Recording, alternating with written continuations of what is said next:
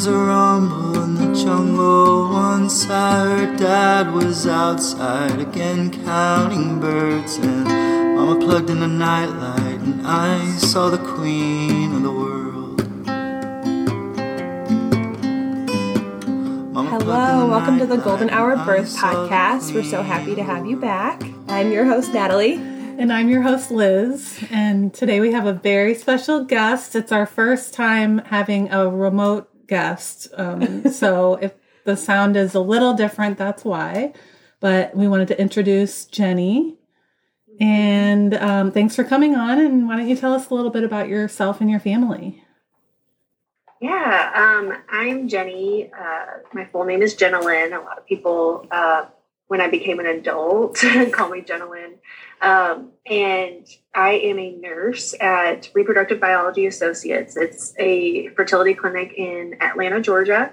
I'm the clinical educator. So I talk a lot and I teach new nurses about the field that I'm very, very passionate about, fertility.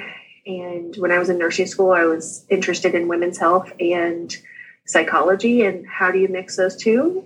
Fertility.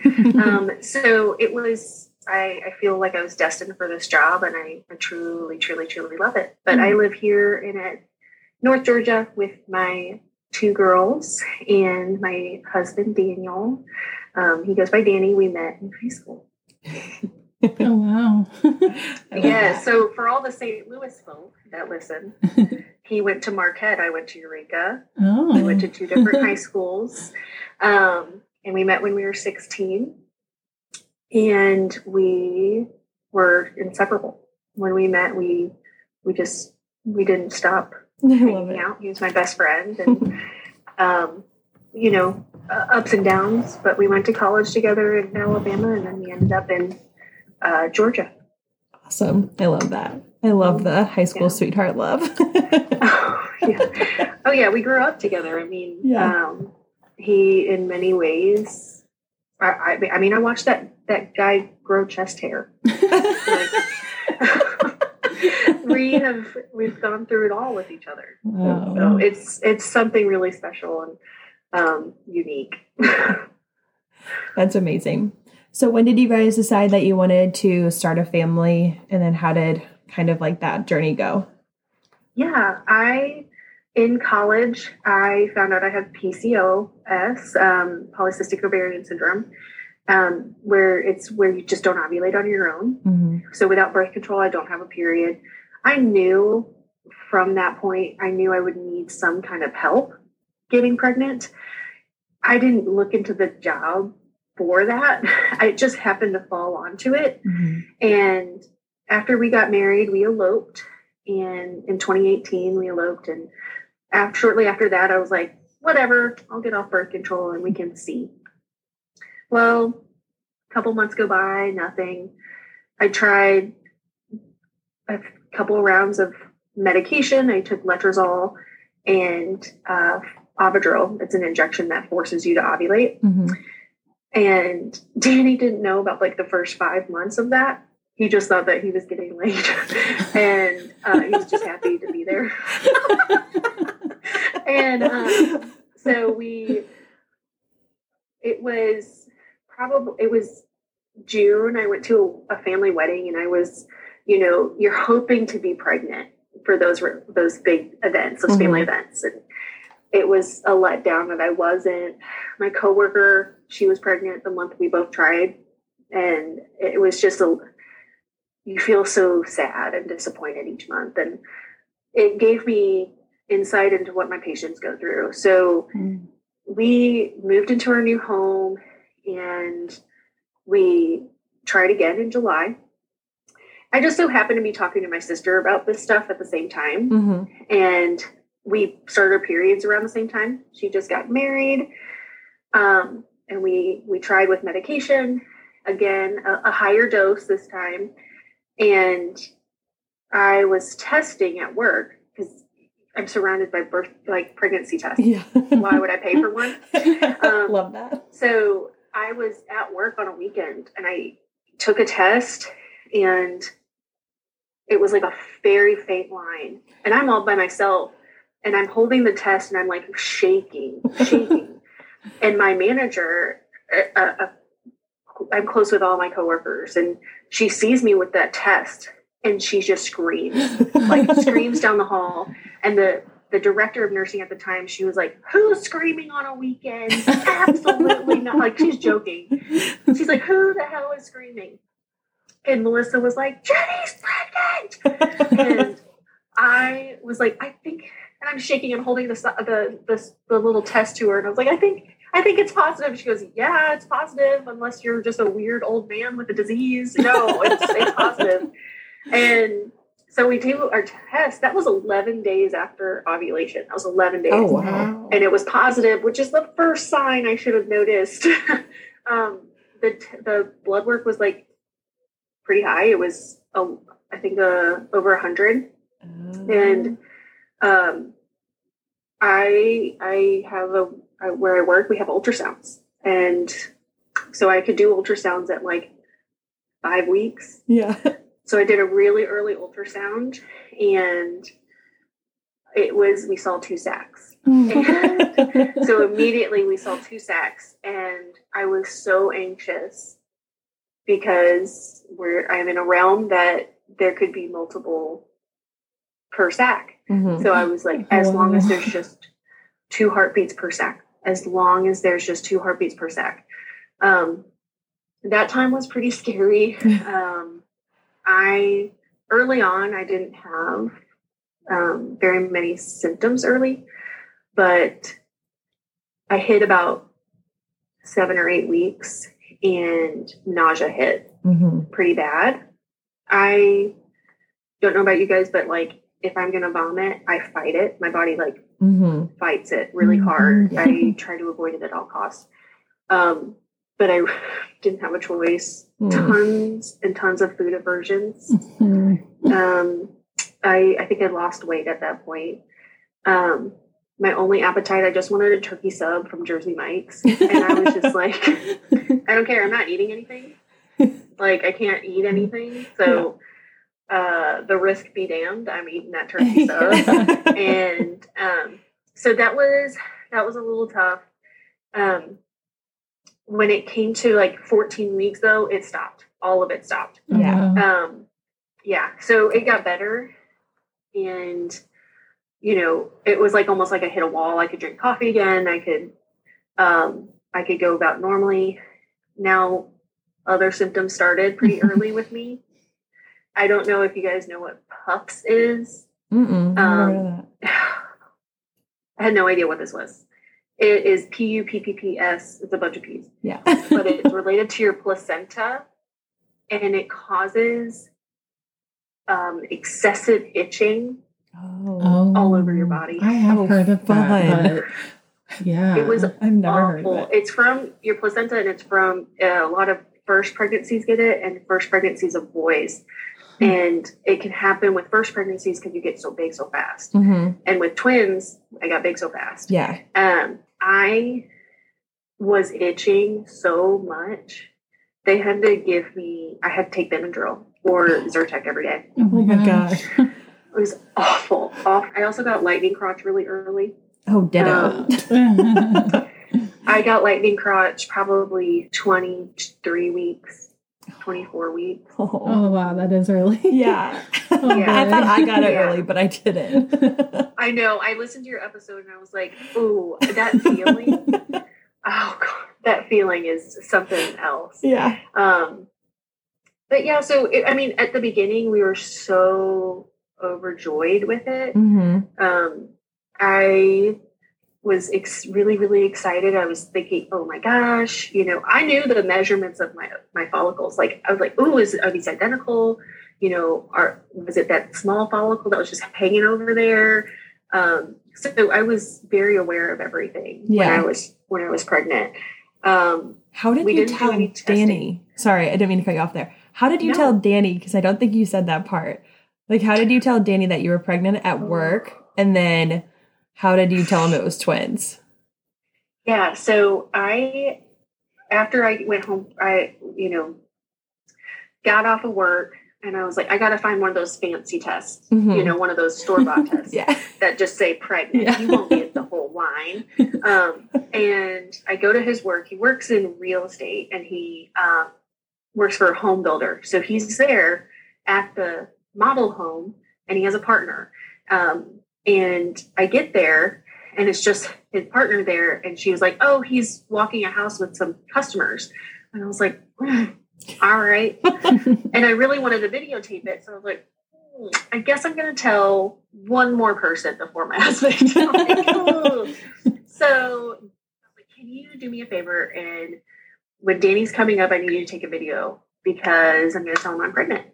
And she was so excited. And I have him on like the front porch, and I'm like, hey, babe, we're going to have to start preparing because we have someone coming to visit us in April. And he was like, who? And I was like, I'm not sure who they'll be, and I start to pull out, and he goes, oh my God. And he's just like breathing. And he's like, it's because he was like, we did it. He said something like, we did it last night. Was it that? You're an idiot. Oh. You're an idiot. Yes. And then the best one was when I got that ultrasound. That day, it was like, I was really, really early, y'all. I was like 5 weeks. And I had just called my sister that day. Like, I got home from work, called my sister. She had a loss. And I didn't want to be like, hey, I know you're trying. You pregnant yet? Mm-hmm. That's never a good thing. Yeah. If someone's struggling to get pregnant, don't do it. Yeah. And we're talking, and when you're doing small talk with someone and you're skirting around the thing that you want to talk about. Mm-hmm. We're talking about stupid crap. I don't even remember. And she goes, and she cuts the shit and goes, are you pregnant? And I was like, Kim, I am. And she goes, you know what? I took a test today. I think I am too. And I go, you think? No joke, her and I were 5 days apart. We had gotten pregnant 5 days apart. That is so special. And it was that day. Yeah, it was that day where I had that ultrasound. And I go, Kimberly, I really don't mean to steal your thunder. I do think it might be, I think it's twins. And she was like, what? I'm like, I am one-upping you. I'm so sorry. But it was so exciting. And I had planned that day for my friend Anna to come over. And I was going to have a glass of wine, talk to her. We hadn't seen each other in a while. She's a nurse at a children's hospital. She's in the shit. She's amazing. Mm-hmm. She knew that we had been trying for a couple months, and she was like, how's it going? And I was like, we stopped trying. It was a fight. We had a fight. I'm just lying, just straight up lying to her. And, until Danny got home from work that I had him start recording. And I recorded me telling her, and which, by the way, during this time, we're idiots, and we decided to get a puppy. So her initial reaction was, oh my God, are you still getting a puppy? I was like, yeah, we're still getting a puppy because we're dumb. We're so dumb. We were paying for the puppy and all of that. And we'd already put a deposit down. And then I find out it's twins. And it's like, I already put money down. This is going to happen.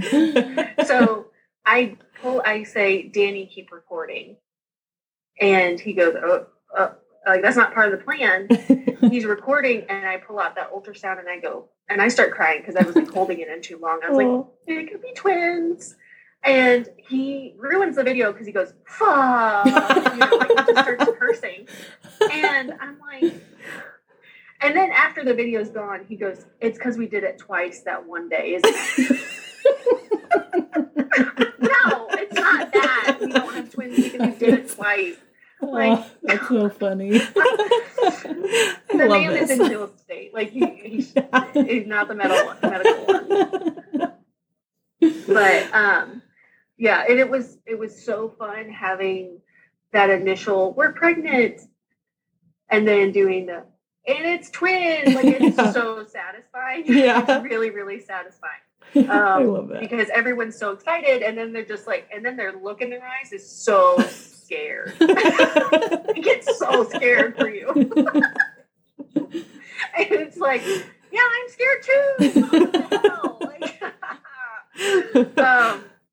so it was really pretty exciting at the beginning. Yeah. That's awesome. Like always. Yeah. So after like the 24-ish weeks of like lightning crotch, how did it go from there? Now the anatomy scan obviously is super long when it comes to twins. Mm-hmm. You're measuring everything and anything.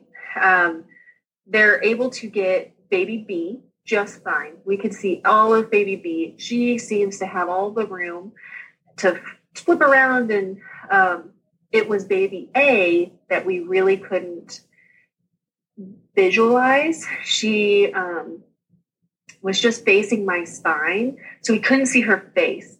And that would spurred on more appointments, and later on, more ultrasounds. Mm-hmm. But we held off on genetic testing. We didn't do the gender testing or anything. And I just wanted to wait because with twins, it's not a definitive. Mm-hmm. You could say it just tells you if the Y chromosome is present or not. Mm-hmm. In my case, it would have told me the answer, but I was like, I think it's a boy and a girl. I think it's a boy and a girl. I don't think it's going to give me the full answer. I'm not sick enough to be both girls, Mm-hmm. And plus, by the way, no girl names. We had no girl names set out. We were the opposite. Like none that we liked. And I had my ultrasonographer who happens to also be a twin mom in the fertility game. Love it. There's a lot of us.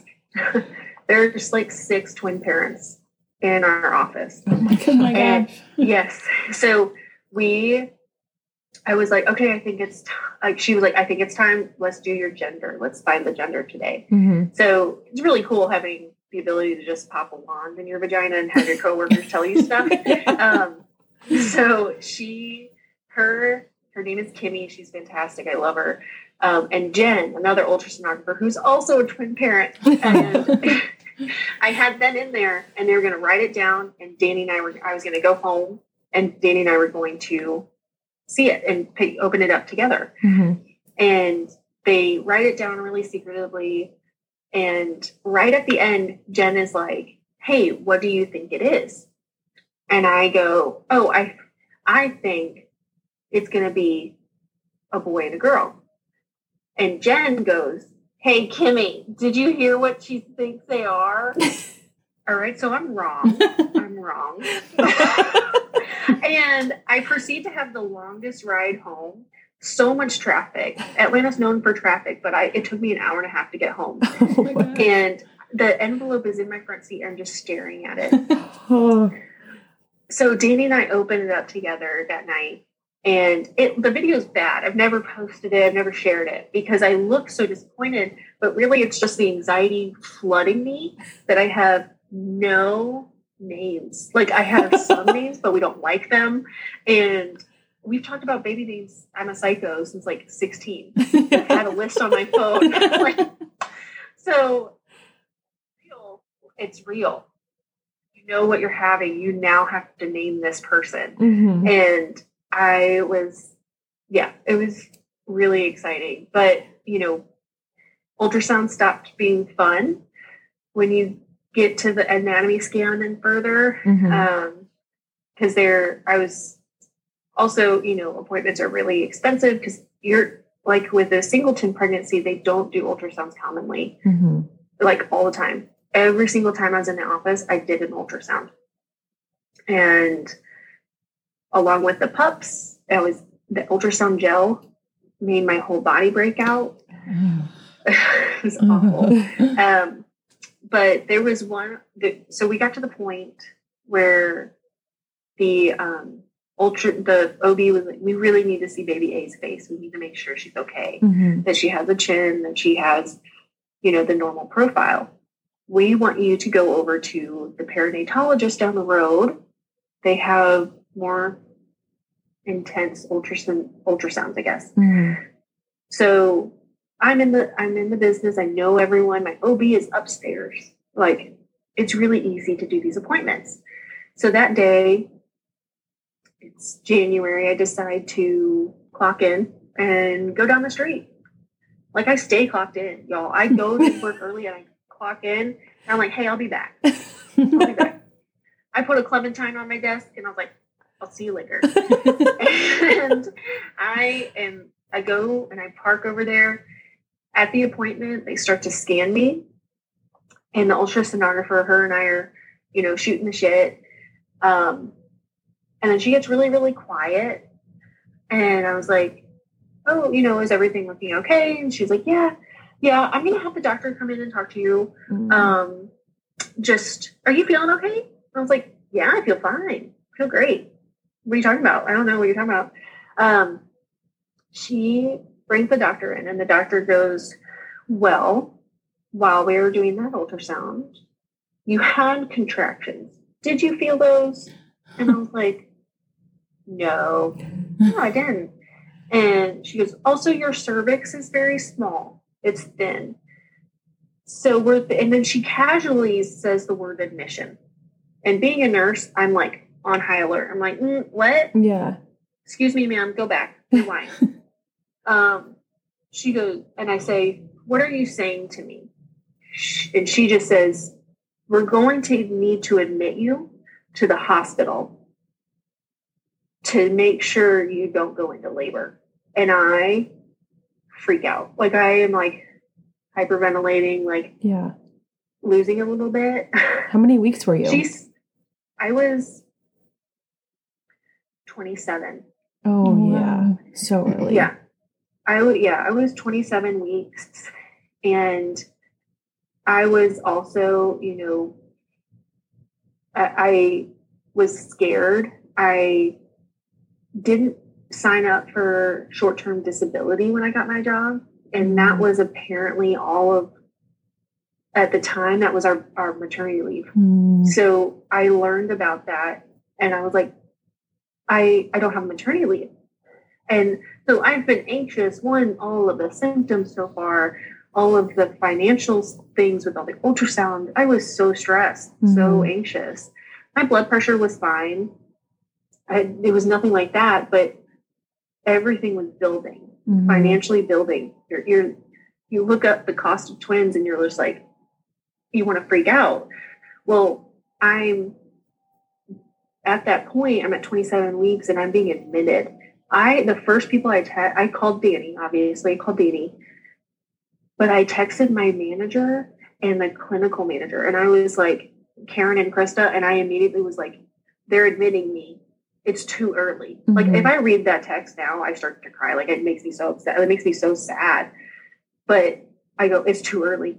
And Krista and Karen just like jumped in and they were like, it's okay. We got this. We'll put your out of office on. They like jumped into action. I later found out Krista was crying. Like, she was hysterical. And she is, I'm so close with all my coworkers, but she was so strong in that moment. And I'm so thankful for them. But I texted them and I told my mom. She didn't understand what was going on, but I didn't either. They knew that I was a nurse. All around, if you're in the Atlanta area, it's called Pill Hill. It's all of the hospitals. And North Side is the baby factory. It's where everyone delivers. It's known. They have like 3 floors of delivery, like 3 L&D floors. Wow. The Women's Center is massive. This office has a tunnel that goes into Northside Hospital. Wow. The doctor tells me, well, I know you're a nurse. I can't let you leave.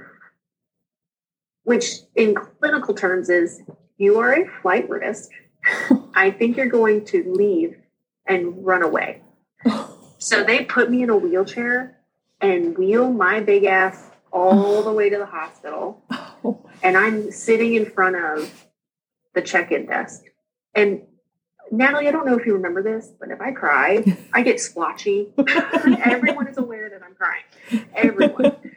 And I am bright red. I am sobbing.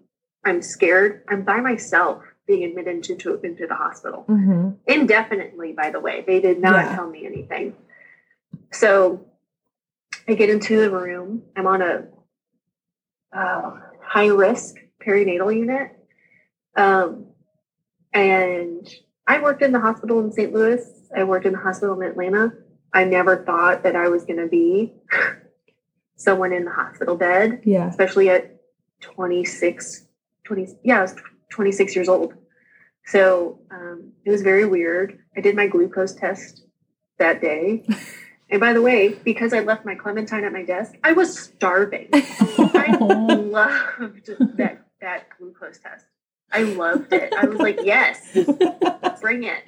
Can I have another one? It's like warm Fanta. It was just, I mean, thinking back to it, I'm like, I still don't have bad memories of that glucose test because I was so hungry. And every woman I tell that to, all my coworkers who've been pregnant since, they're like, "You're crazy. I threw up. Like, what is wrong with you?" It's not good. No, it's not. It's not. But so I was admitted by the perinatologist, but my OB was seeing me. I didn't see the OB until like 11 o'clock that night. He comes in and he's like disheveled. Like he's had a hard day. He goes, "I'm sorry, had like 5 C-sections today." Like, that sucks. Yeah. And they're all talking to me because my doctor, Dr. Andrew Toledo, is buddies with everyone. Like, he is so well connected. The dude has connections out the ass in the OB field.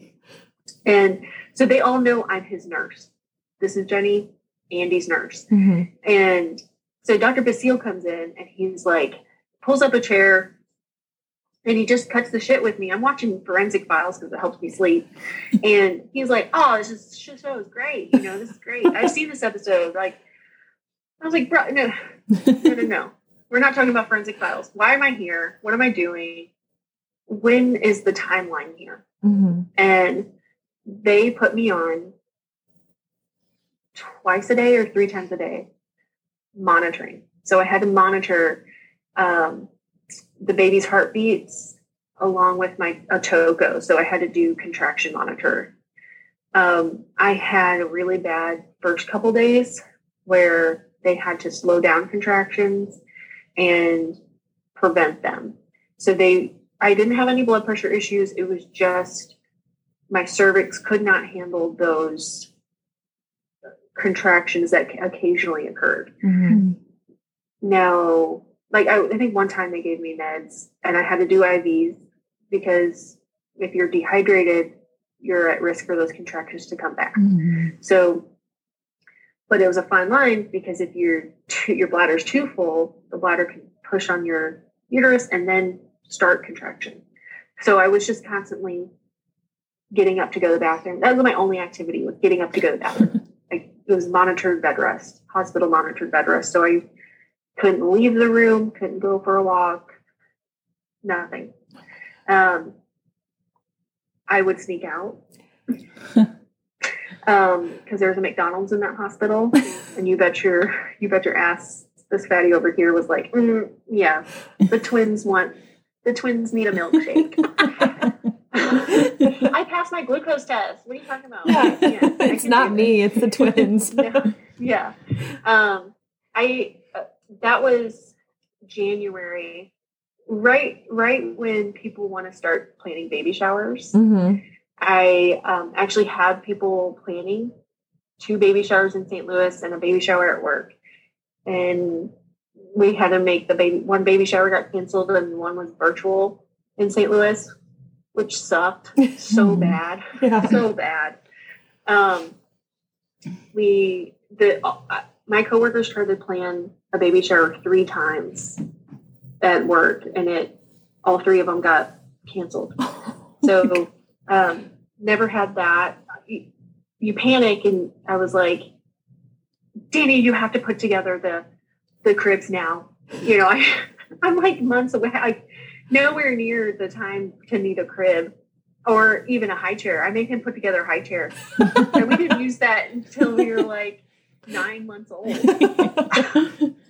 But I was panicking and making him do stuff. So it was really hard on him because I can't imagine doing this if you had kids, because I was in the hospital. We're 45 minutes north. So I'm in the hospital right by my work. Some people can come by and see me, but Danny's coming 45 minutes south.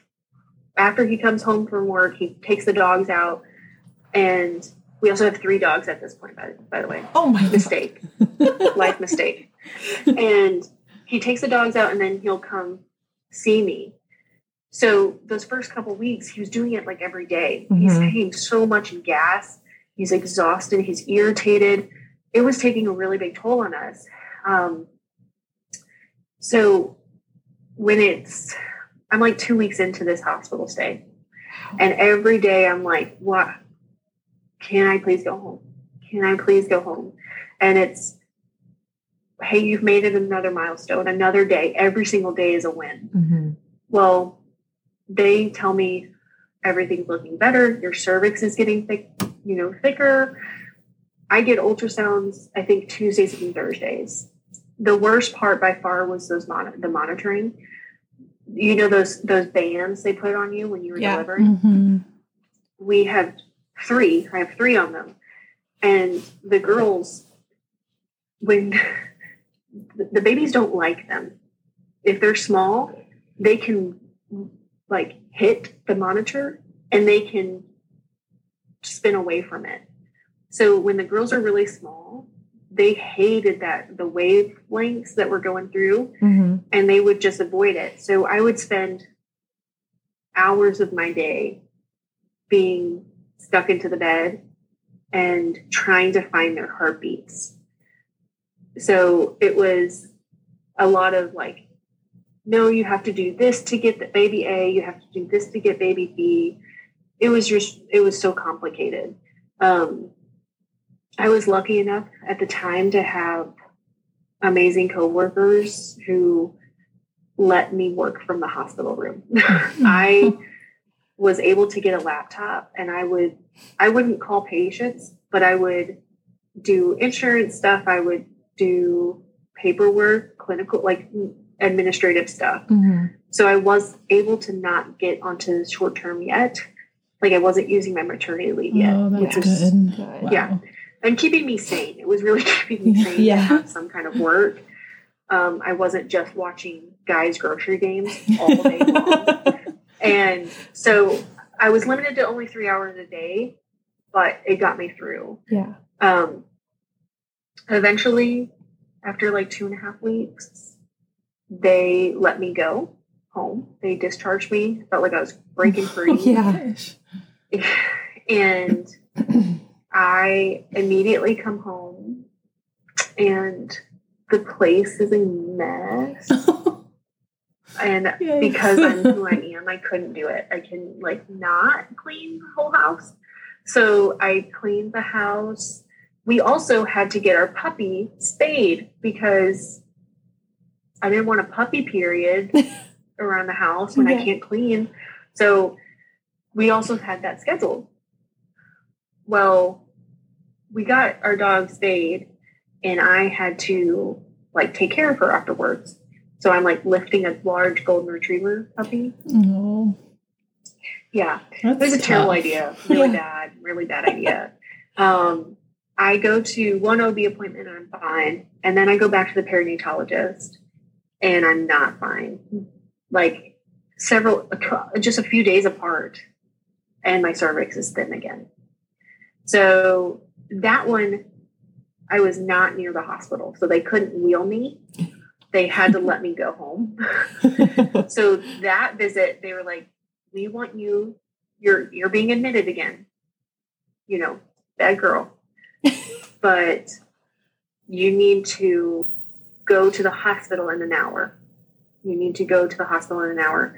And I was like so thankful I could pack my own bag. Lord have mercy, having your husband pack a bag for you is not, don't let it happen. Don't let it happen. That dickhead thought it was funny to pack my vibrator. Oh my God. He's an asshole. And he thought it was so funny. He thought it was the funniest thing. I was like, you're taking that home. I'm so embarrassed. We all know I'm a nurse. Oh my God. Oh my God, I love that. And so the second time around, I could pack my own bag. Like, I was so thankful. And then So no vibrator. Like, can I go get sweet tomatoes before? You know that buffet? Sweet tomatoes? They have like the best blueberry muffins. And I was like, can I please go to Sweet Tomatoes before? And they're like, Jenny, no. You need to go to the hospital. I was like, ah. So, I mean, that appointment, that admission was not fun, but it was way less dramatic as the first one when I had no idea what to expect. I thought I was, it was doom and gloom. That second admission, that was the final one. I knew I was in for the long haul. They wouldn't let me go home because I lived too far away from the hospital where my OB delivers. And also the biggest thing was the NICU. We needed a really well-equipped NICU. So, I'm back on the same floor, by the way. Same floor, same nurses. And I come back and they're like, what are you doing? What did you do? Why are you here again? And I was like, me being me, can't help it. So that was sucky. And then this time around, I was like, Danny, don't come visit every single day. It's too much on you. It's too much. I'm stuck in here regardless whether you come to visit or not. So this one was a little bit better. I had friends come to see me. I still had work. I actually, when my baby shower in St. Louis got canceled, she decided to change her flight and she came to see me. So she's pregnant, same time I am, just as big, not that big though. She's petite and not having twins. So, and it was really cool because she would sit in the hospital bed with me and all of our babies are kicking together. Aww. It was so cute. It was so cute. So she's having a boy, I'm having two girls, and we'd sit side by side in our bellies. You can see them just rolling. That is so cool. It was really neat. And I didn't get comfortable, but I got, pretty, resolute in my position there. But it's not without a lot of, depersonalization. You just become a walking incubator at that point, just day by day. You're counting the days. At that point, I had people visit. I had everyone telling their friend, my aunt, my uncle's sister came to see me. Everyone came to visit because I couldn't leave. Well, and I continued to work too. So I was just keeping busy at that point.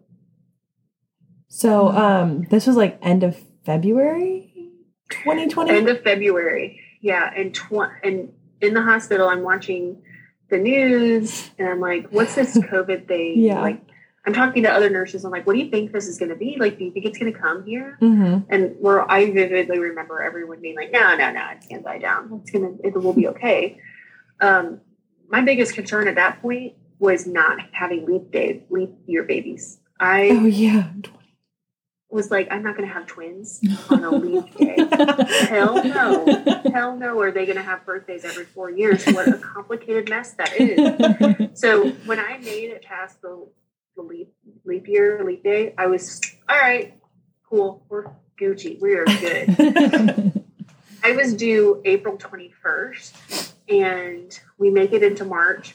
I was very happy. I was very excited.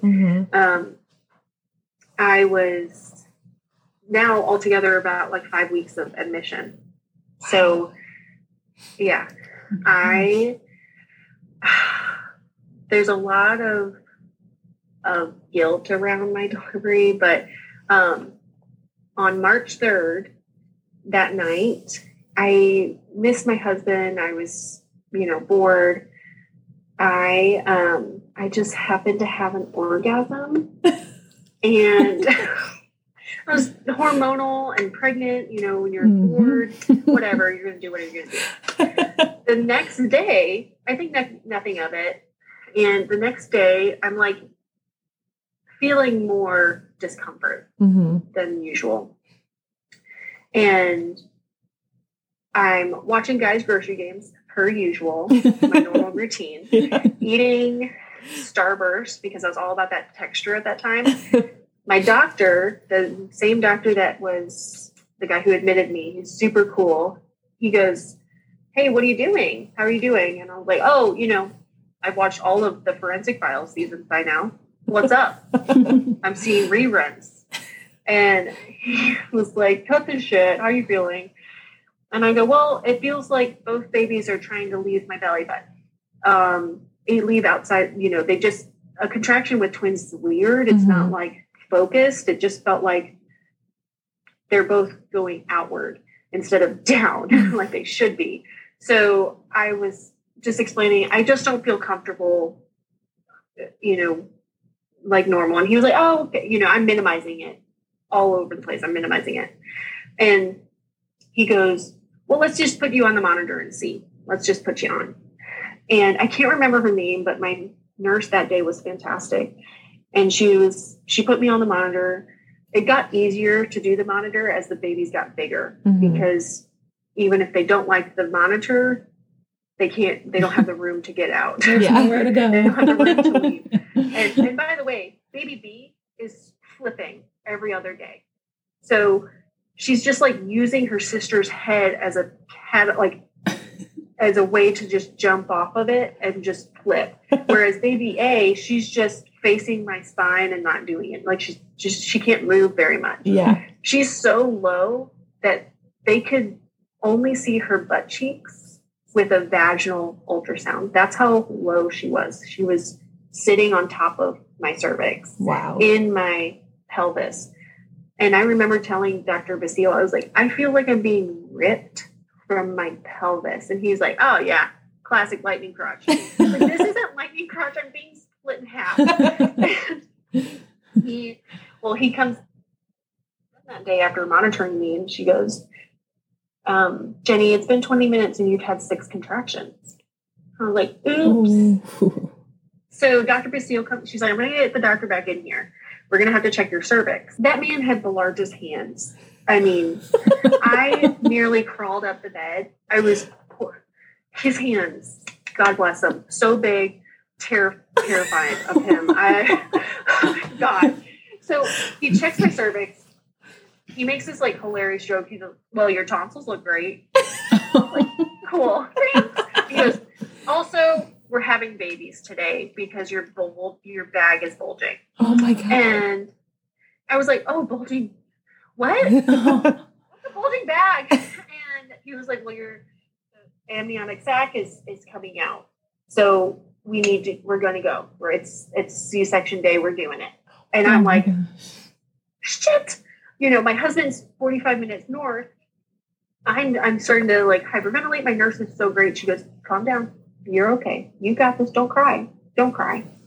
And he goes, by the way, he goes, "When's the last time you ate?" I was like, "Does Starburst count?" So he's, I text Danny, I call Danny and I'm like, "Hey, so we're having babies today." He's like, "What?" And I'm like, "We're having babies today. Go ahead and go home. I don't think we're in like a rush. Go ahead and go home, take the dogs out. It could be a while. And then head down." I call my friend Anna. She is the children's nurse, and she lives close by. And she had like a go bag, y'all. She was there. She was there in like 10 minutes. And she's helping me. Like, she helped me so much. I happened to be like getting wheeled down, and I realized, oh, I've been overhydrating, because that's what my job was the last couple weeks, hydrate. Yeah. I had to pee really bad. And they're like, no, well, it's okay. We'll put in a Foley. We'll put in a catheter. It's okay. I was like, I might pee on you before then. So she, Anna's there. She holds my hand while they put the epidural in. And then, fun fact about being hospitalized for 5 weeks, guys, you can't do any grooming down there. So I was a mess. They had this is 6:30 or so at night, and they have shift change. So everyone's giving report to each other. Yeah. And they have a new nurse who's shaving my pubes. and the older nurse was like, that's enough. I think that's fine. I was like, cool. So Danny packs your vibrator, but won't pack your anything to groom you. With twins, you can't see anything. Yeah, you'd have to have someone else do it. Yeah, that's true. So that was a great moment. And then they put in the catheter, and they're like, "Oh, Jenny, you really did have to go. You filled the catheter bag." And I was like, "I told you. I had 1,000 cc's in there." And Anna's there, and there's March 4th, so just starting to start restricting things. Well, in the OR, they don't have enough room for other people, so they're like, "Who are you?" And she's like, "Oh, I'm just a friend." And they're like, "Okay, you need to leave. You need to get her stuff." My hospital room is like an apartment. So she had to unpack my whole room and bring it to post-delivery. So she did that. Dr. Basile is like, "Oh, hey, where's your husband? Where's he at?" I go, "Oh, I told him to go take the dogs out. He should be here in like 10 minutes or so." We have time, right? I mean, I think we're going to go in like OR at like 8:30. And he goes, and this is when he was very serious. He goes, "Jenny, the moment your husband is dressed out, we're wheeling you to the OR immediately." And I go, and that's when shit got real. I was like, "Oh, neat." We wheeled out, I think, at 7. That is shift change in the hospital. So there was already more personnel because of twins, but they were double that. Mm-hmm. And I'm sitting there face up on the table, and it is so loud in that room. I could hear everyone talking. It was, and Dr. Basile sitting there patiently. Obviously, doctors don't need to give report. And he goes, you doing okay? And I remember like choking out, "It's too loud." And he was like, "Everybody, stop talking. Get out of here." And I was so thankful for that. Oh, that's awesome. C-section shakes, essentially. Mm-hmm. So I was shaking the whole time. I was crying. Danny was, so pumped. He was just naive to it all. He didn't look over the curtain or anything. He's not that dude. But we had this wonderful anesthesia, the nurse anesthetist. She took my phone and she took pictures of the whole thing. Oh, that's so nice. But I didn't feel a thing. That wasn't, painful or anything. It's the feeling of a tug, mm-hmm. and then you hear a baby cry, mm-hmm. and that was my Natalie.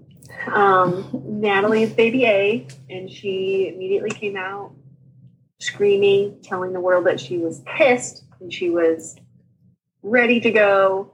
And then baby B came 2 minutes later. That's Nora. And each time before he took out Natalie, his timing was perfect. He goes, "Well, Dad, give Mom a kiss because this is the last time you're going to be alone." And takes her out and shows her. And then with Nora, he put Nora towards the barrier. And I have this awesome picture of her reaching out, with her little hand and touching that clear barrier. Aww. And I was just hysterically crying and so happy. There's all the nurses there for the NICU. Mm-hmm. So while they're cleaning me up, Danny's taking pictures and seeing them and talking to them. And he goes with the babies while I'm getting cleaned up. Mm-hmm. They knew I'm a nurse. Obviously, they all know me. So they, at the end, they show me my placentas. Love it. They're like, you want to see them? Yeah. So they show me both of my placentas. And it was, a really nice, a good time, overall. The delivery at that point, I was just so happy to have made it to 33 weeks. Mm-hmm. Their outcomes were so much more improved than previously. Mm-hmm. But they went right to the NICU, and I stayed in postpartum. Mm-hmm. So I didn't get to hold them that night. I didn't get to see them until the next day, until I was okay to get off of the pain drip and go upstairs to see them. So Anna stayed with me that night. He was fantastic. Danny had to go back home and take care of the dogs. But we got to see the girls in the morning in the NICU. It's scary, the NICU. Mm-hmm. But so Nora was 4 pounds 8 ounces, and Natalie was 4 pounds 1 ounce. 1 ounce. Mm. Yeah. She was just a little bit smaller, but Natalie was immediately further ahead than Nora. Mm-hmm. She progressed faster. The thing about the hospital we were at, they have 2 NICUs. They have 2 separate NICUs in so many different rooms inside the NICUs. They kept my girls in separate rooms most days. So I was always hopping around. Mm. This was first week of March. Things haven't shut down yet. I get discharged after 5 days, and I can't drive. After a C-section, you can't drive, because if you get into an accident, you could burst your uterus and just be screwed, Mm-hmm. So thankfully, I have my coworkers who live kind of by me, Mm-hmm. and they work down the road. So they drove me to work, and I'm pumping, doing, I was so adamant. I was like, I gotta do all the pumping I can, for the girls. And so I wanted to save money. I packed a cooler of ham sandwiches, Gatorade, waters, and I was dropped off for the whole day. So I would go to each one of their feeds and eat, drink, and pump all the time.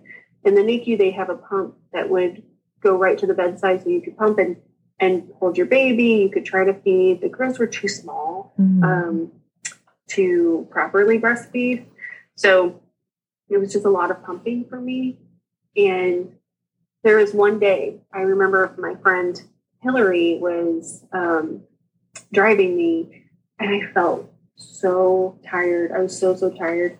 And I was like, this is it. This is COVID. This is what I've heard about. This is the COVID. And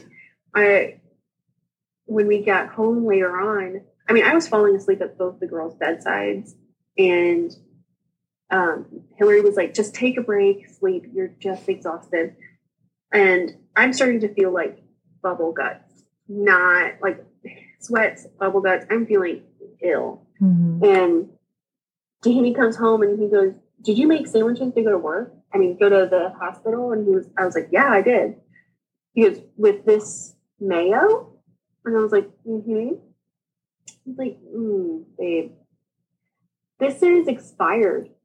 A year expired. Oh, God. And I was like, I gave myself food poisoning, y'all.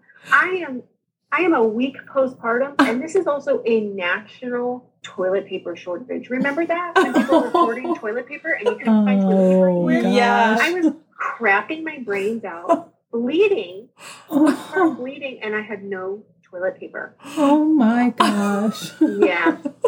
Yes.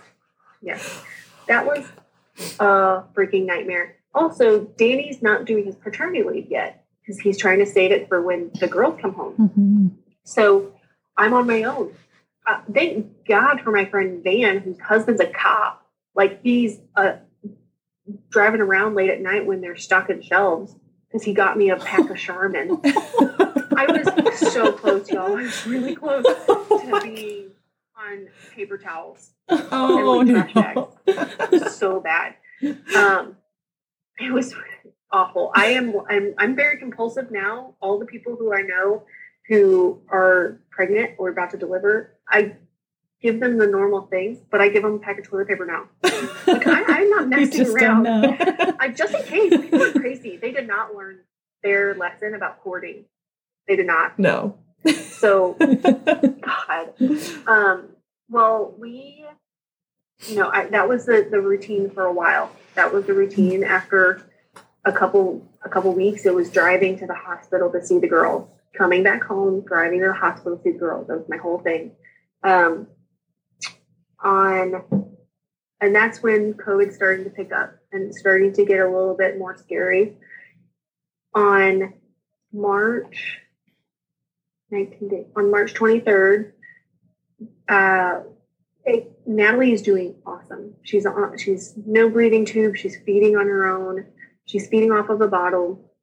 We do the car seat test because you have to do the car seat test for the NICU for them to go home. We do the car seat test, and I'm talking to the nurses. I'm like, okay, so when I take Natalie home, when we come back tomorrow to see Nora, can I have a crib in her area to put Natalie so that I can hold Nora? And, it's just like me and Natalie visiting for Sissy. We're going to come together. And, the nurse was like, yeah, I'll have that coordinated for you. So it was later that night when Danny was able to come help me pick up Natalie and get going. So we come together, and the nurse manager comes up and was like, hey, we do need to tell you about a change that's being made. And we unfortunately are going to have to shut down the NICU to any visitors. And I immediately was like, okay, but like, I can, right? Mm-hmm. No, that means all visitors. So you won't be able to come back. You're not like a visitor. Yeah. Oh man. So I'm like, so when I take Natalie home, I'm not going to be able to see Nora. And I proceed to have a full-blown panic attack. I have never cried so hard, so loud in public before. I mean, semi-public, and no one's really around. Yeah. Danny kept his head cool. He was definitely the partner who was, keeping a level head. I am holding Nora, sobbing, because your child's in an ICU. Yeah. And you're not going to be able. They're like, we can FaceTime. We'll FaceTime twice a day. I am beside myself. I am just partial. One of the big reasons I'm going through therapy is that moment. Yeah. And those leaving my daughter. Yeah. It was hard leaving both of them, but I knew I was coming back to see both of them. Mm-hmm. But coming back home with one and leaving the other, I think I'll probably carry that for the rest of my life. Yeah. So they still make you wheel out your baby. I'm holding Natalie, and I'm sitting in that wheelchair, just puffy and just dazed. I was almost just dissociating at that point. Mm-hmm. And it was before masks, right before we started wearing masks. And I see this woman come up and she's crying because obviously she's been told the same thing. Her husband's been crying. Mm-hmm. And I see them and I'm like, they look really familiar. I look at her and she goes, you're Dr. Toledo's nurse, aren't you? And I go, and it clicked and I was like, I am. And you were my patient, weren't you? She was right. Her baby was right next to our girls. Aww. And she was just told the exact same thing. And I was her main nurse to help her get pregnant. Aww. And in that moment, she was just like, this sucks. And I was like, it really does suck. Like it was one of those weird small world moments. Yeah. And she has since come back to me and I helped her get pregnant baby number 2. Aww. But I mean, it was awful. It was awful. Yeah. I was also by myself because Danny had to keep his paternity leave until both girls came home. Mm-hmm. So for 3 weeks, it was just Natalie at home with me, and Danny was continuing to work. I was just up with the baby, just doing it all. With a NICU baby, you have to wake them up every 3 hours. Mm-hmm. So it was 3 hours on the dot, waking up to feed. I would pump, hold her head up because she's also, refluxy, like normal NICU babies, I guess. And it was exhausting, really bad. And then Nora started to improve, and she came home after 40 days in the NICU. Wow. So like past her due date. Was it past her due date? It was. She came home April 15th, so she was like a week away from her due date. Oh my gosh. Mm-hmm. So like they had to like do that all on their own. Like you didn't see her for 40 days? No, they would just FaceTime twice a day. So I'm just sitting there going through that constant 3-hour cycle and then just waiting for a FaceTime call every day. Oh. So, and then they came home. So I'm used to one baby. Mm-hmm. And then boom, you have 2. Wow. That was a trip. Yeah. Mm-hmm. So how was postpartum after having 2 and Danny got to do his paternity leave? So he started his paternity leave and it was all teamwork or nothing. We split it up in I'll do diapers, you do bottles. Natalie came home on a Dr. Brown's bottle with NeoSure and breast milk. Mm-hmm. Nora came home on a MAM bottle with Alimentum. And so there was a total routine with the bottles. We had to do them separately and correctly. It stresses me out thinking about it now. Yeah. And wow. I did the diapers and then we would meet together. We would feed, hold them, burp them for 20 minutes, and then put them down. I would pump. So it got really, really old after a while, the pumping. Mm-hmm. I wasn't producing a whole lot. I was beating myself up. There's so much guilt when you have a NICU baby. I mean, especially in my situation where I felt completely at fault for it. I just kept that to myself. I was very secretive of it.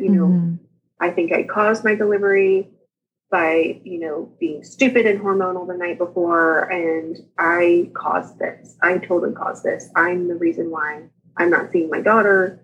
And then you're pumping and you're like, I'm not making enough. It's my fault. I'm not, feeding enough for my my girls. So it kept postpartum depression there the whole time. You're just kind of circling there. Mm-hmm.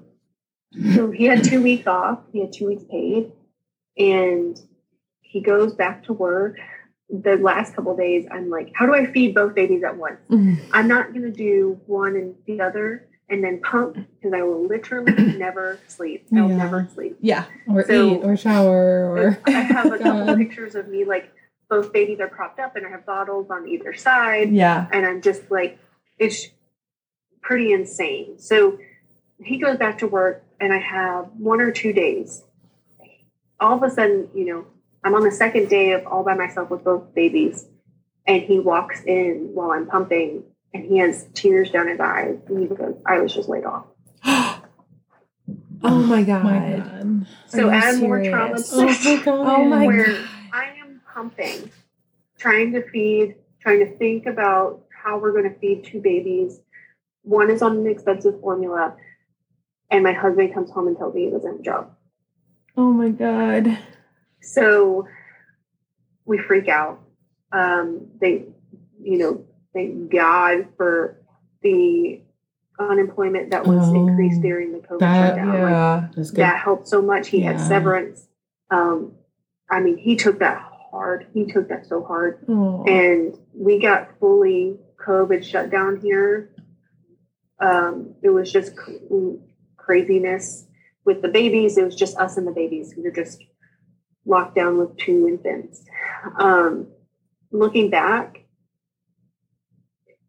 I'm still so bitter about them laying him off right after his paternity leave, but they gave him the paternity leave, paid paternity leave.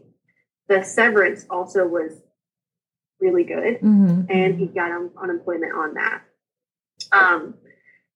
I had unemployment, and then I started working early.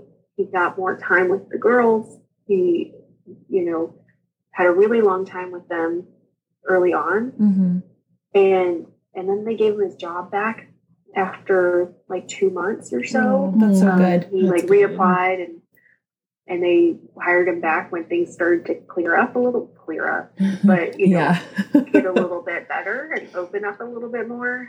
So we ended up being okay through that, but it was really traumatic. It would have broken a lot of people, but Danny and I, we didn't let it stop us. We kind of bonded together there.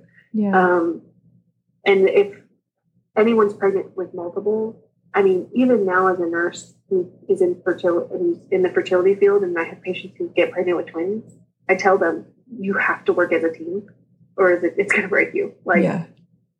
There's no ifs, ands, or buts. It's teamwork, or it's gonna wreck your marriage. And it's just that simple. Wow. Yeah. So when did it? Oh, sorry. Go ahead. No, go ahead. I was just gonna say, when did it feel like it kind of got a little bit easier? Was there like some sort of milestone or something? Or it got easier when they went to daycare. When they finally went to daycare and I could go to work. That's when it got a little bit better. I got back on my anti-anxiety. I stopped pumping. I am a huge, all for breastfeeding, all for pumping. But the mental toll that took, I already had been so depersonalized in the hospital, and then hooking yourself up like a cow to something that's going to milk you takes away who you are a lot. And I had to stop. I just had to stop. I felt a lot better when I stopped pumping. And I also was able to start working on my mental health more. It took me a really long time to talk about my guilt towards the girl's delivery. It took weeks into therapy for me to talk about that and to, very shamefully, just say it one day. And my therapist said something I'll never forget. She was like, when you bring something into the light, something shameful into the light, it shrinks. So now I can talk about it and be like, hey, we all masturbate. It happens. We all do it. But it affected my sex life for a year after my delivery because I was so riddled with guilt and shame, I couldn't enjoy sex with my husband. And he thought it was his fault. And then finally, I have to confess something to you. I'm so sorry for the NICU bills. It's all my fault. I did this. And I think this is why our daughters were born early and all of these issues. And he's such a man who's just so excited that it's like not his fault. He was like, oh my God, I thought you weren't attracted to me anymore. Oh, that's not it. So, and I've talked to other NICU moms. We all have that guilt. You caused it. Your body didn't do the right thing. You weren't able to deliver at the right time. This is your fault. So I'm still processing all of that. Mm-hmm. It's a trauma that is very, very unique, having children in the NICU. Mm-hmm. But I still want more kids. You are amazing. That was way more than I ever thought. I know. That outline I wrote, like, oh, this will be fine. It'll be fun. It'll be no big deal. Casual. It's not casual. Wow. So, Jenny, what advice would you give for moms of multiples? It would be, make sure your partner is ready. Make sure you and your partner are strong. Go to therapy. Work out the kinks in your relationship first. Mm-hmm. Make sure you're in a good spot. It's going to test you. But it's so satisfying. For the multiples are so fun to see and so very loving, and it's just so much fun. It's a lot of fun. It's a lot of stress, but it's worth it. Jenny, thank you so much for telling your story and being so vulnerable and sharing the birth of your beautiful girls. I'm so happy to be here. For photos and more information on Jenny, check out our website. You can also find links in the show notes to follow Jenny, Natalie, and Liz on Instagram and Facebook. There are also links to great resources on our website as well.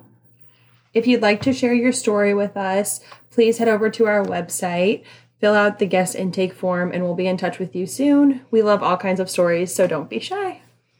And again, if you enjoy our podcast, please share with your friends and family and give us a 5-star rating on Apple or Spotify so more listeners can connect with us. See you next episode.